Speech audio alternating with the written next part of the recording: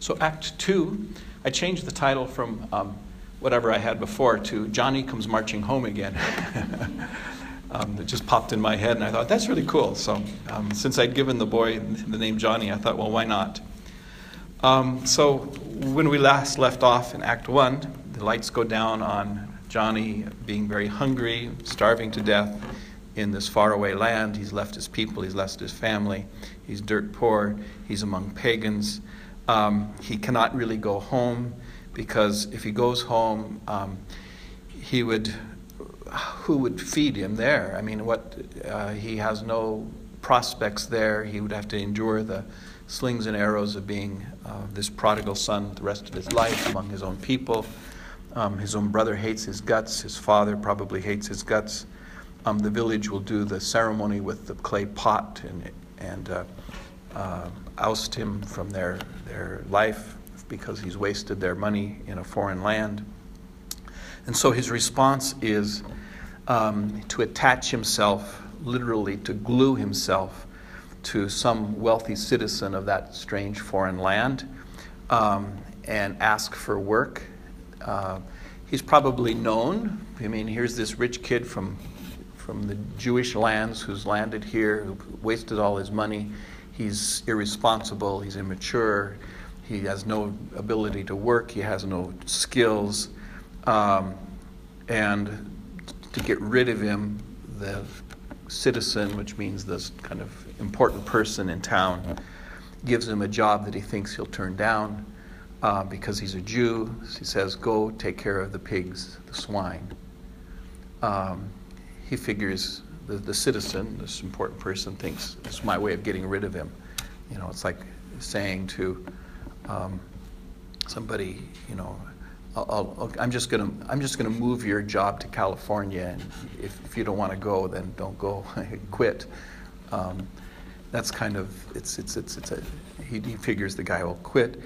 He doesn't, because he has no options. So he goes and works with the pigs. For a Jewish person to work with pigs was the ultimate degradation, because pigs, swine, are the dirtiest, foulest, filthiest animal on the face of the earth.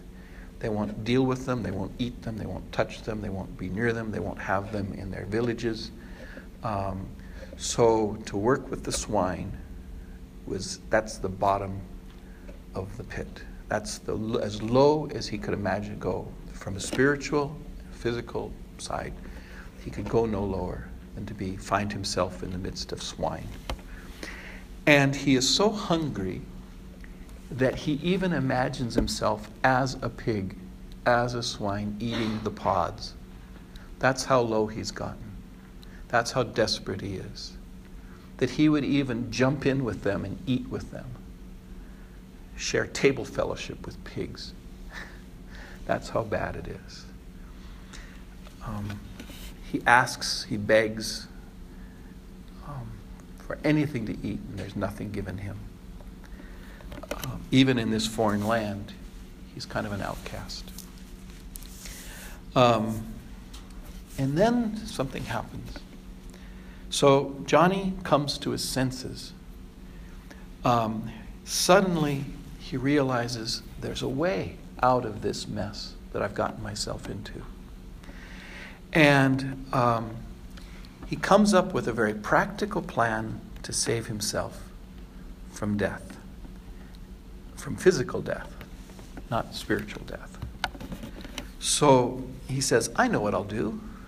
I shall arise. Our translation, I think, says get up. I shall arise. It's kind of an important word, actually. When Jesus says the word arise in a story, you know it's got some echoes in it. And I'll return to my Father, and I'll say. And this is where our 21st century understanding of the story and first century understanding of the story diverge. So what's he going to do? He's going to get up. He's going to go home to his father. He's got this beautiful speech he's planned. Father, I've been... Let's see, how does it go here? Let's see. He says, how many hired hands does my father have? Enough food to eat. Here I am dying from hunger. I shall get up and go to my father, and I shall say to him, Father, I have sinned against heaven and against you. I no longer deserve to be called your son. Treat me as you treat one of your hired workers, one of your craftsmen. That sounds like contrition, doesn't it, to us? That sounds like, a conversion moment, finally the moment we've been waiting for. He's reached the bottom of the barrel. He's terrible, he's hungry, he's starving to death, he's living with pigs, and now he realizes that he should return to his father, and he should ask for forgiveness, and we should have reconciliation, and this whole thing should end right there. But that's not the case. This is not a conversion moment. This is a plan A moment. This is save my skin moment. Aha! He comes to his senses. I have a plan. I know my dad is a patsy. I know I can get anything I want out of him. I will go back to my dad, and this is my plan. I'll say these nice words. And then I know that I can never live in the household, especially with my brother who hates my guts. And I know that if I can pay back what I owe him, maybe after a long life, I can be welcomed back into the community and back into the family, back into the town.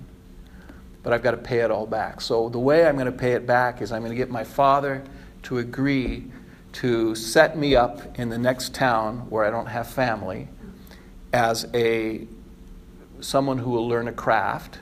I don't know how to do anything. I don't know how to work.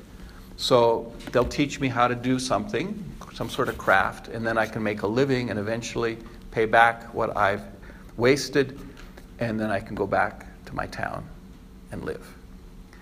It's a plan. There's no conversion in this. And you say, well, what about the happy words? The beautiful words he says to his father. Father, I have sinned against heaven and against you. That must be conversion. Well, it's not. Because anybody listening in the first century would hear those words and they would think back, I recognize those words. Those are the words that Pharaoh used to Moses when he was trying to manipulate Moses to do his will. Those aren't authentic. Those are manipulation words. Those are, oh, dear Father, you are such a wonderful dad, Give me even more than you've already given me. It's not a conversion moment. Remember the sheep? The sheep doesn't decide to go back to the flock. The shepherd goes and finds the sheep. This son does not decide, I'm going to change my life and my ways and become a good son again. He's just got one more scheme to save his own skin.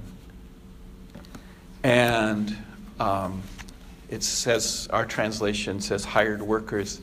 Basically, the original would have said, the Greek would have said, become a craftsman. What's the word for someone's learning a craft? Apprentice or a journeyman or something like that. Apprentice, I should have known that word in today's era of television. So he does get up, he goes back to his father. And then this is where the story gets really good. So,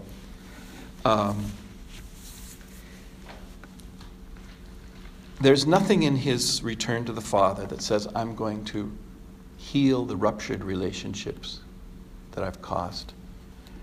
I'm going to heal the broken heart of my father. I'm going to restore my relationship with my brother, with my town.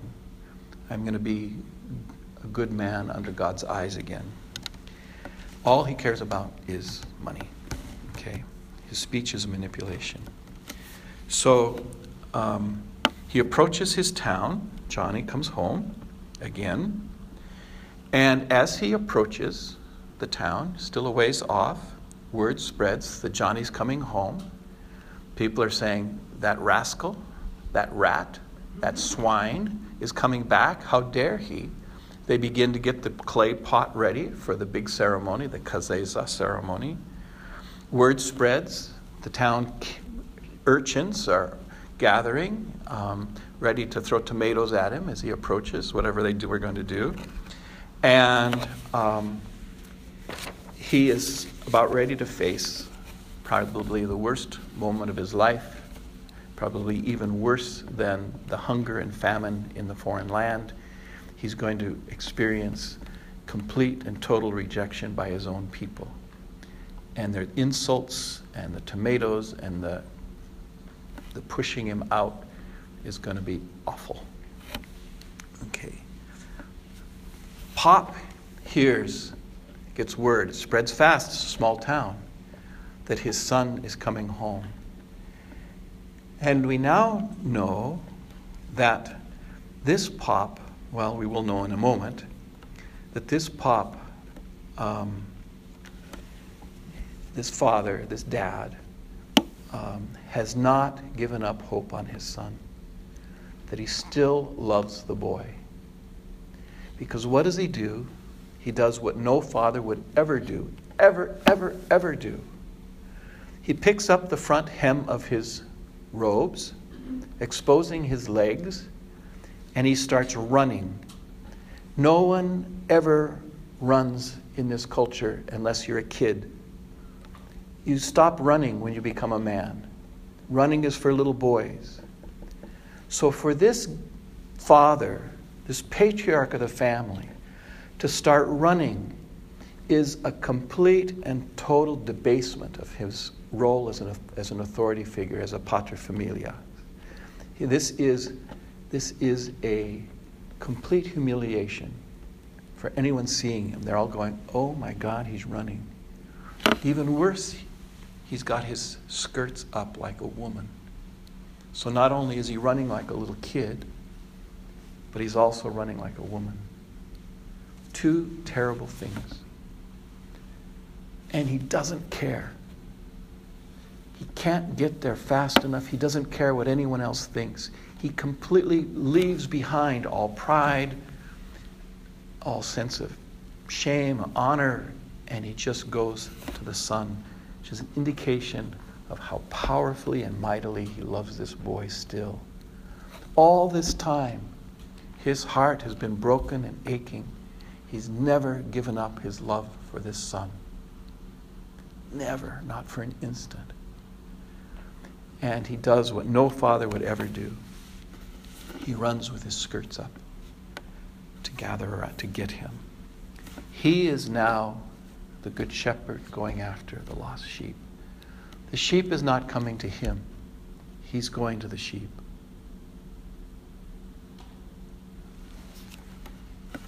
Okay. In spite of the derision and the shamefulness of it, we now have an image of the Father, Pop, who is an image of God, the Father. But also, we are beginning to feel, at this point in the story, that this Father is also Jesus. That Jesus is the Father, the shepherd, even the old woman looking for her coin, going after the tax collectors of the world. He embraces and kisses his son. He has compassion on his son. The Greek word that's used here for compassion is a variation of the word for guts, intestines. So he's gutted. In Scotland, Ireland, they would say, I'm gutted. Maybe British too. We don't use that expression. His insides have been torn to pieces over the loss of this son. That's what the compassion means. We use the word compassion so loosely. This is much more vivid, visceral. He's so torn up inside that he can't help but run and go to his son and kiss him. And the kissing is not just a sweet little kiss on the cheek.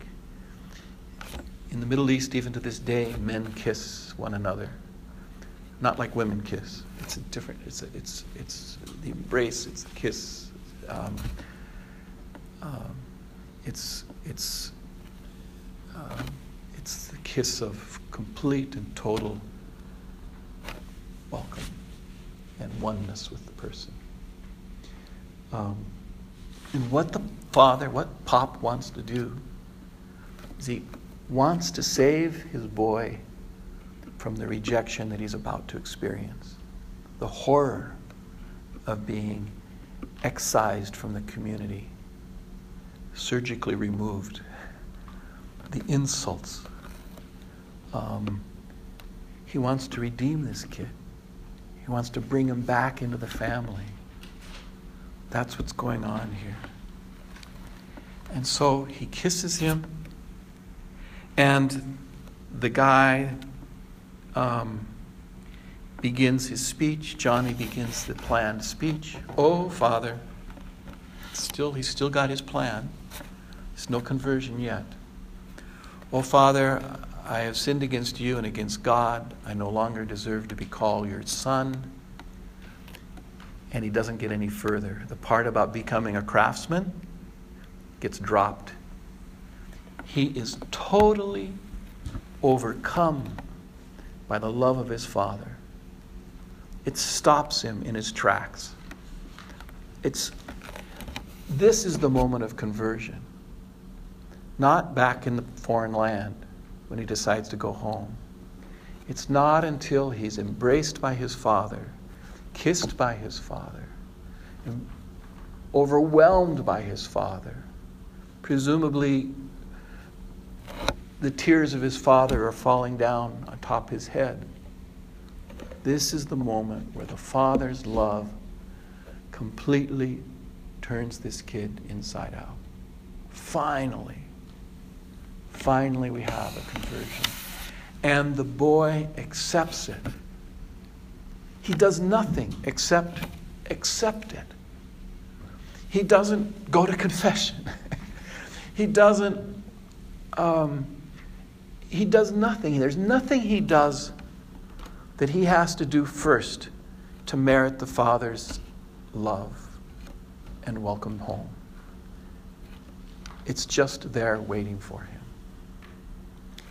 He has only to accept it. The Father, remember, has gone to him and found him and overwhelmed him, knocked him off his pins with his love. Yeah. No. I'm not sure what the word means, the Hebrew word. It's the name they have for this ceremony of getting rid of somebody. Yeah. So he doesn't finish his speech. He drops his plan. And the Father then says a couple of things. He turns to his workers, his servants, and he restores the son to his family. He does a couple things. He says, first, get my best robe and put it on him. Get my robe and put the robe over him. Put shoes on his feet. Get the family signet ring that allows him to do business on the family's behalf, and put that on his finger. He completely restores him not only to his own heart, not only to his household, but also to the community. People standing around cannot deny the sonship because of what the Father has done. They have no choice but to put their rocks and their tomatoes and their clay pots down and to also welcome him into the family, the community, the clan, the tribe. So the reconciliation of the Father's broken heart has happened through the Father's graciousness. The reconciliation with the townspeople has happened. And the reconciliation with this other brother, we're not there yet. And finally he says, let's have a party. Just like the woman who found her coin. Let's have the biggest party ever. The fatted calf. This is a wealthy family. They've got a calf. fattened calf. And the party begins, and the whole town, the whole community comes together to celebrate with the father the joy of having his son back. This would never happen in real life. Everybody hearing this story would go, "This is wild, man. This would never happen in real life. This is a fable." But what a story. It's like they're scratching their heads, the people hearing this story in the first century, and saying, that would never happen in a million years. The father would never run to see his son. He would never lift up his skirt. He would never kiss his son. He would never welcome him back. He would never give him the signet ring. He would never put shoes on his feet. He would never have a fiat. The son would have to do all these things to get back in good graces, if he ever could. Mostly paying back the debts. He doesn't have to pay back a penny. He just has to accept the love of the Father. And that's all. And he does. He does. Without any question or hesitation, he drops his speech. He accepts the robe. He accepts the ring. He accepts the shoes. He accepts the feast. And they gather in the family compound, the family hall, and the feast begins. Okay. Cool. So that gives you some things to think about. And pray about, reflect on, I hope, in the next, how much time? Mass is at 11:30, so you got 45 minutes, a little longer this time. I don't know if it's still raining, I can't tell. It looks like the rain has stopped, so feel free to wander outside if it's weather allows. Feel free to use the chapel. Feel free to go to your room and go horizontal if you wish for a while, if you're a little tired. Again, on that sheet that we gave you, there's some sort of guided reflections. Feel free to use those if they're helpful to you in any way. But do take some time to consider this son returning home and the father welcoming him back.